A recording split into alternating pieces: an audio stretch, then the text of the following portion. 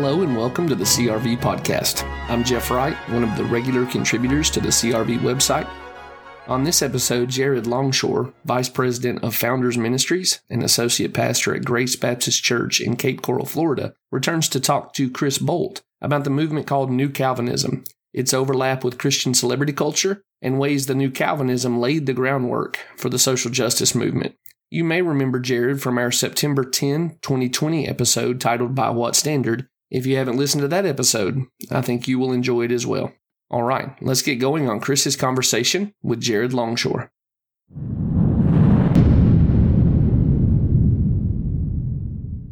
Welcome to the CRV podcast. This is Chris Bolt, again, filling in for Jeff Wright. Today we have a very special guest, Jared Longshore. He is known for his work with Founders Ministries. And today, Jared and I are going to be discussing the New Calvinism. This may not wind up the way that you think it will.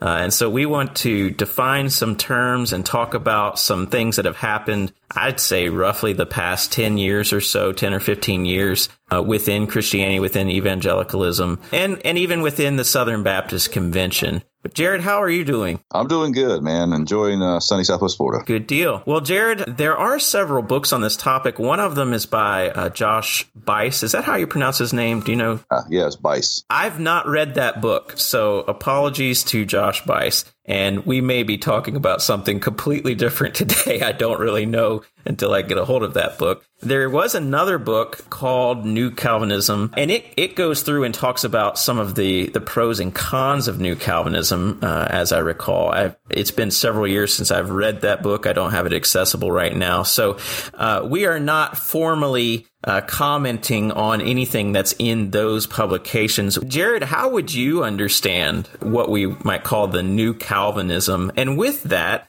because you are associated with Founders Ministries and people know that is devoted to 1689 confessionalism, what is the New Calvinism? How do you see it differing from 1689 confessionalism?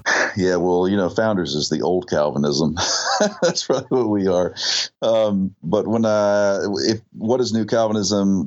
Calvinism really sparked up how many years ago? Probably like 15 years ago now, 20 years ago, probably somewhere between 12 and 18 years ago, I'm guessing. But I remember, I think it even made it in, I don't know if it was Time Magazine or somewhere big. And I think Colin Hansen was associated with that somewhat, maybe the Gospel Coalition. Hansen wrote Young, Restless, and Reformed. And you had this movement. You had Acts 29 was another kind of name there. And she had a lot of Southern Baptists that Calvinism was growing among Southern Baptists. You have John Piper as a kind of a big figure. Wayne Grudem and systematic theology is probably a part of that. But you had this whole kind of recovery of Calvinism, probably focusing mostly on Calvinistic soteriology rather than a broader Reformed doctrine. But that became a thing, increased in evangelicalism. It kind of had just trans-denominational. So you had had Presbyterians involved, Baptists involved. You had a charismatic emphasis as well. So that was a thing. I'm assuming it feels like it's shattered into a lot of pieces now and kind of slowed down or gone.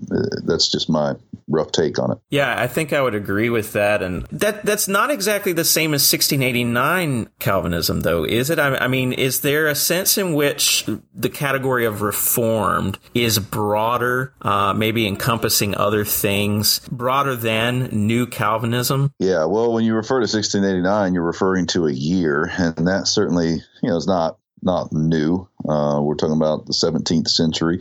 And in England, after the Westminster Confession of Faith was formed, there were Baptists in London who very much appreciated their confession.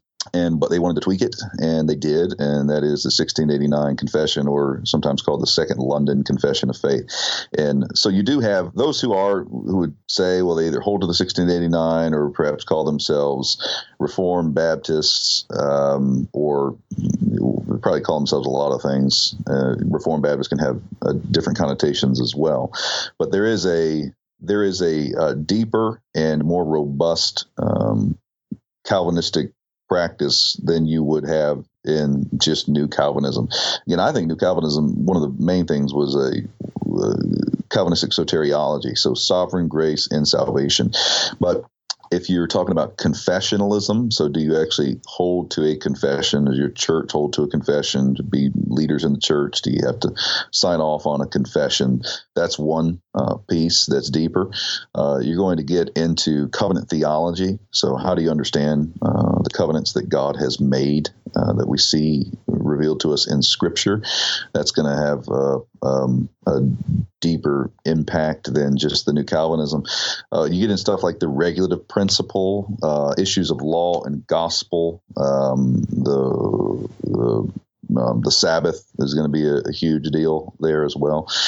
So, there's going to be a deeper, broader Reformed theology than what you found in the New Calvinist movement. I'm sure that different people would answer this next question differently depending upon whether or not they subscribe to a Calvinist soteriology. What would you think are some of the positives? What are some of the good things that we obtained through this resurgence of Calvinism in the so-called New Calvinism? Well, I do think there were a lot of good things back then. There were things to be hopeful for. The way that, at least I talk about it now with a lot of guys, is that it was good. It just wasn't deep enough. But there was some sweet unity, I think, that happened, with guys as they came to understand the sovereignty of God in salvation. The sovereignty of God was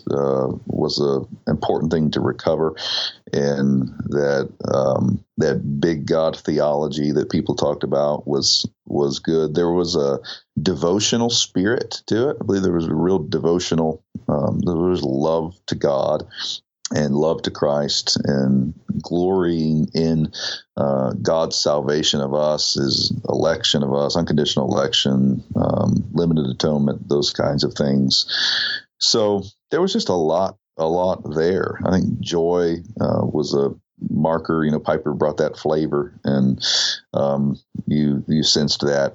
And I wonder. I'm kind of on the skinny branches here, but it seems to be when it came to cultural engagement, that was where things went sideways, because it was, maybe we call it a philosophy of evangelism, or public witness, or how do you disciple the nations. It seemed that that's where things went squirrely. Yeah, and you're going to have to help me out on that one in a moment. I think that you're going to be a rich source of information on that topic in particular. I want to back up one step and then come back to what you just said. So I recall seeing a video clip of John MacArthur making these comments about the so-called Young, Restless, and Reformed movement. I forget who in particular he mentioned or what movement. I think he called it YRR. He made these comments about various characteristics of that movement. And then he said, they don't have an ecclesiology. And I remember being so irritated by that. I thought, okay, MacArthur, he's not really sure what he's talking about. He's getting older, this sort of thing, which is common with a lot of guys when they hear things from John MacArthur that they don't initially like, right? But it turns out I think he was right. Would you agree with that? It's interesting. I don't remember hearing that back when there certainly was not an ecclesiology. And there's other things that weren't there. Again, I do think it was really a heavily soteriological movement as I think about it. And in one sense, if you're saying they didn't have an ecclesiology because it was like a trans-denominational movement, so you had Presbyterians and Baptists who differ on their ecclesiology, and then you had a charismatic flavor that differs on theology as well. Then that's certainly true. And if MacArthur meant more by that, like there's just not enough focus on the church and what it means, what the nature and purpose of the church and the operation of the church. I think that's there too. So I think it makes sense on both counts. And I don't think that's the only thing that was missing, but I'd say that was missing. Well, we talked about some of the positives of the New Calvinism. And of course, I just took a swipe via MacArthur. What would you say, just generally speaking? You mentioned cultural engagement a moment ago. I want to get to the particulars of that a little bit later on, but what would you say in general? What do you mean with regard to cultural engagement? And can you maybe talk about some of the negatives of the New Calvinism then? Well, if I start with maybe reflecting, and again, I don't want to set myself up as some kind of overseer of the New Calvinist movement. So I remember going to T4G, the early T4Gs, and just thinking they were all that in a bag of chips. I loved them. I was like, this is amazing. We're singing these wonderful songs, interestingly by Charles Wesley, but hey, we all love that. It makes sense. Bunch of Calvinists singing Charles Wesley. And I remember sitting with one of the older leaders, and he was grateful for my enthusiasm, but he wasn't quite as enthusiastic. He was enthusiastic. His concern was, I'm not concerned. I'm a little concerned this isn't deep enough, like we're not deep enough in doctrine. And so I would probably, I've already said, the social engagement's where it went wrong, but maybe the social engagement could be considered as when it went wrong, like when we discovered that we didn't have enough Bible. Like, we really should have been reading the KJV, that kind of thing. If you had that going on, or you had your systematics nailed down by Bavinck, it's like that, then you would have been able to accomplish what you were trying to accomplish. So, and that's just a reality of life. I mean, what did Paul tell Timothy? Watch your life and your doctrine closely.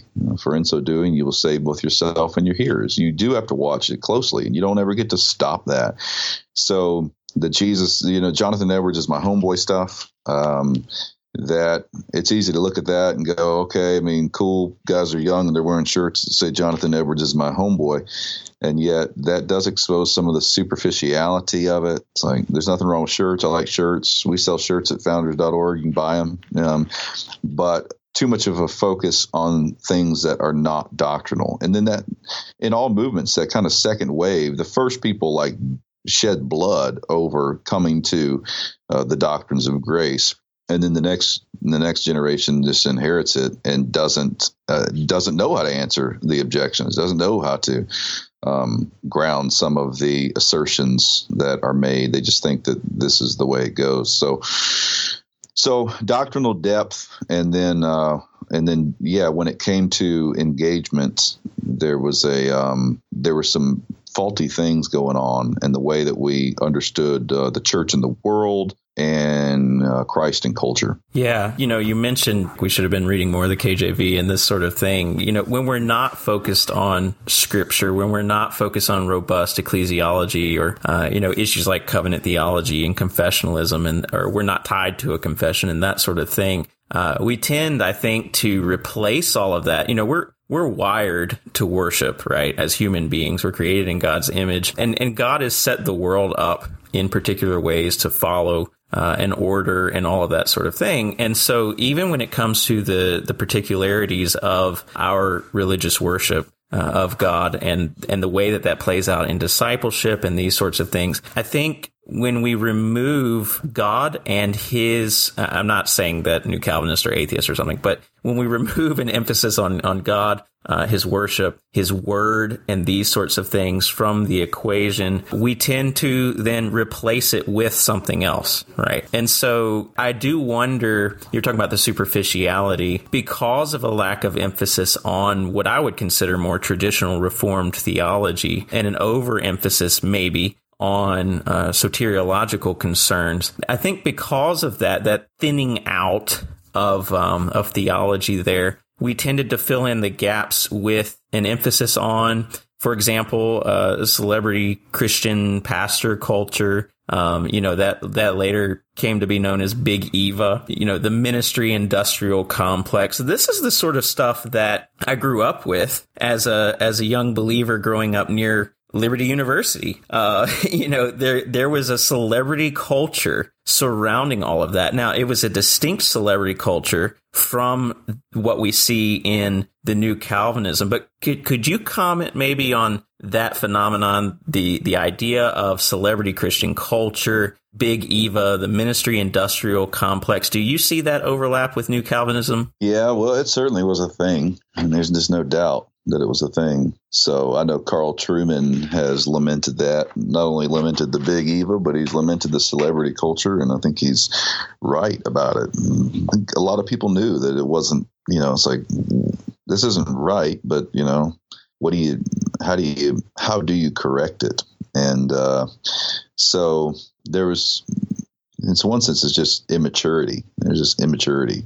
So follow me as I follow Christ, and we should learn from looking back. We should make sure that we can follow people by all means. I mean, I thank God for our heroes of the faith, and then maybe that Hebrews 11 feel, that these are those who have gone before us and they've charted the way. But remember, the faith is always in Christ, and the glory is always to Christ. So certainly there was a problem with celebrity culture, and we should make sure we learn the lessons from it to fix our eyes upon Jesus and then follow others as they follow him. Yeah, I remember Carl Trueman being at one of the T4G conferences, and he had been invited to bring some of his objections to the table, and he was on a panel discussion. I remember him looking up. It was in the Yum Center there in Louisville, Kentucky, and I believe it's Orkin. I can't remember, but Orkin Pest Control, so OPC. And I remember he looked up and he said, well, it's good to see that the OPC is represented here today. It's the pest control company. But, one of the things that is kind of terrifying to me, really, as I look at the sinfulness of my own heart and the immaturity, some of which you were just referencing, and as I look at this on a grander scale with a movement like the New Calvinism, one of the things that's terrifying to me, really, is how love and adoration for a particular teacher or pastor, preacher, that can lead you in really good directions. There's no doubt about that. But it can also lead you in really bad directions. And so kind of piggybacking off that last part of our discussion then on celebrity Christian culture and whatnot, in what ways might New Calvinism have laid the groundwork for what we're seeing now with, for lack of a better term, woke Christianity, the social justice movement? You mentioned earlier that at the beginning of the interview here that you thought New Calvinism might be kind of splintered and fragmented at this point. Can you maybe talk about those things in relation to one another? Yeah, it's a question worth considering. I want to make sure I'm thinking rightly about it. I do believe there's a connection that seems to be, I know a lot of people were looking at founders and saying like, is this what Calvinism does? Like, so the movement towards our social justice problems that we're facing, it really does seem like that has sprung in the church. It's the young Calvinists have been more caught up in that than the traditionalist kind of folks within the SBC.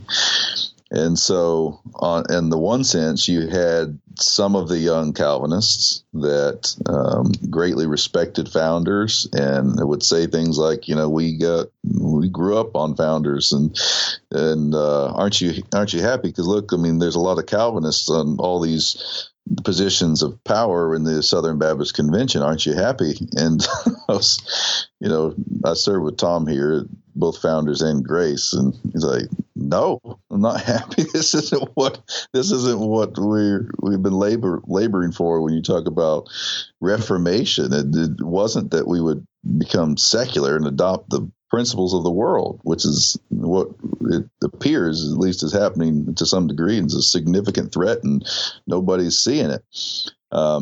So that was a fascinating deal. And then it was like, there's some traditionalists that are like, well, we don't like the Calvinism, but we can see we see that we don't want to be affirming, tools that Marx created as good analytical lenses to understand what's going on in the world. That was like fascinating to me. So, again, the main line that I see from the New Calvinism was this emphasis to go into the world and go into the city. And it just seems like we got worldly. At least three thoughts following up on that. That is fascinating. And I hope that's enlightening for some of our listeners as well.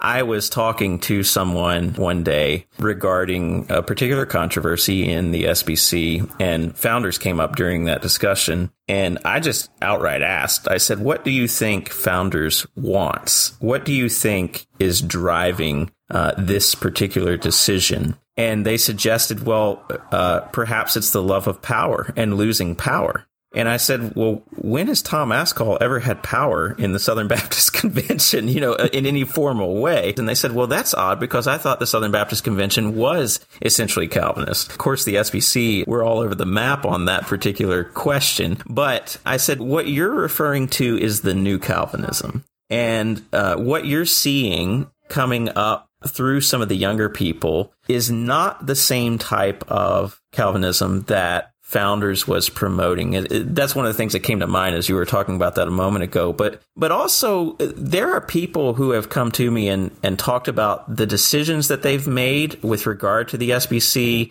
the way that they may have voted on this or that thing. Those decisions were partly determined by their wanting to take more seriously the principles that were behind the new Calvinist movement. And now that they've made those decisions, they're looking back on them. Now that they've cast their votes, they're looking back on those and they're saying, I kind of regret what I did. I have a friend who would say Calvinism has been the reason that the SBC is going into some of these problems that it's having right now, because it served as this sort of surface issue that had an appeal for a lot of the younger generation. And now things have shifted in a bad way, which is interesting, too, when we look at some of the alliances would be the word, some of the new alliances that have formed between, for example, what we would consider the old guard of the SBC and a group like Founders. So anyway, those are just three follow-up thoughts I kind of had on some of what you said there. I don't know if you've seen any of that, too, or if you could comment on that or not. Well, yeah, none of that surprises me. I mean, kind of makes sense. And people that are looking in on the SBC, it's a wild place, so it's hard to understand. But yeah, there has been Calvinism was certainly on the increase, but again, it was more of a probably soteriological Calvinism, and that does seem to be where a good bit of the social justice problems have arisen, and so. Yeah, it's a fascinating time to be alive, that's for sure. Well, Jared, I appreciate you coming on to the podcast and just kind of helping me iron out some of the thoughts that I've had regarding this topic. Actually, I want to get back to something you mentioned a moment ago, because I think you may have more to say about this, and this can be, the last thing we address here, and then we'll call it done. You had mentioned earlier the cultural engagement. Maybe we can come back to that and talk about the younger generation regarding cultural engagement. And even with respect to the Southern Baptist Convention, what do you see going on there? I know that you've discussed before some things about love for the city versus these other models and whatnot. What kind of comments would you leave our listeners with in that regard? Yeah, in a nutshell, and I do think that I'm glad the way you set that up. In a nutshell, I believe that 15 years ago or so, the Southern Baptist Convention was big, still is big, huge denomination, conservative in that we got a confessional commitment to the inerrancy of Scripture, very much about the gospel and the Great Commission, but had a massive problem with a division between the sacred and the secular, and still does, but did then. And so had a massive problem with the lordship of Christ over all things, right? So not just over the sacred things. And I believe that a lot of the young guys that were Southern Baptists saw that, and they wanted to rectify it. They wanted to make disciples of all peoples, and in line with the Great Commission emphasis that is the Southern Baptist Convention, they went out and tried to live in the world for the Lord Jesus Christ. You're the God of this city thing. And so they were right to see that there was a problem, that the Southern Baptist Convention was not actually dealing with the issues, and there was just a lot of pragmatism, and they went out and they weren't deep enough doctrinally. And so it has turned into this social justice problem, worldly thinking and worldly philosophy. So what I think you have now is you have that has really increased and even risen to the top levels of leadership. So it's not over the last 10, 15 years. It's no longer just some of the young guys. I mean, now these guys are all poised to take over positions of leadership. And a lot of it's coming from the mega churches, which are infected with pragmatism, which isn't terribly different from Marxism when it comes to the materialistic worldview that is. So I know there's differences, but you're still dealing with a materialistic, humanistic understanding of the world. Read Schaeffer on Christian Manifesto. You'll see that what I'm talking about there. So, in one sense, I've said what you kind of have going on right now in the Southern Baptist Convention is you kind of have like Marx in a fight with John Dewey. You've got Marxism battling kind of an American pragmatism, and they both have the problem of being materialistic, humanistic, and secular, and then trying to find a way to fit Christianity into that. And so what we need to do and what we're laboring for at Founders is blowing all of that up and seeing that Jesus Christ really is King of kings. He's King of governors. He is ruler of all of Christ for all of life. And then there is a depth to that. There is a confessionalism to that will be like ballast that will not result in what occurred with the kind of young Calvinistic impulse where they became worldly. So in some ways, you want to correct the old guard that really has been irrelevant. And just kind of when they try to go out and do something in culture, they do like Make America Great Again Sunday morning service with an American flag and stuff, and like sing that song in their church. It's like, no, that's not it. Like you can see the division of the sacred and the secular, and you go out and you try to apply the word of God to the world, and you end up just doing whatever the secularists are doing. You got to correct that, and then hopefully disciple up the younger generation. And say, you were right about some things, but you weren't nearly deep enough in your doctrine. And you need to own that and be humble and grow in that. And then model, what does it look like to actually wield the sword of the Spirit as we're told to do, to take up that sword of the Spirit. So a lot of this is what we're trying to do with the Wield the Sword project. We have episodes that are going to be released very soon. We're going to kind of have a string of episodes running over probably the next 3-4 months. And the impetus for that project was the fact that you have this whole convention of churches with the Southern Baptist Convention that confesses inerrancy. That was the big battle. It's like conservative resurgence. We're the inerrantists. But they're not actually doing the word. They're not doing that inerrant word. They're taking it and they're preaching it in a way that the LGBTQ community can accept and still think that we're their friends. But we're not actually wielding the sword to the issues of the day.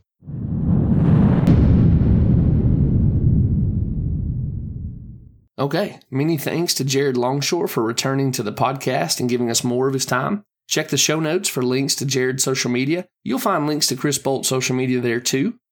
Thanks for listening to this episode of the CRV podcast. If you have enjoyed the show, we would appreciate you taking a moment to leave us a review on your favorite podcast platform, as well as telling a friend about our podcast. For all the folks at CRV, this is Jeff Wright, wishing you all the best in the name of our Lord Jesus Christ.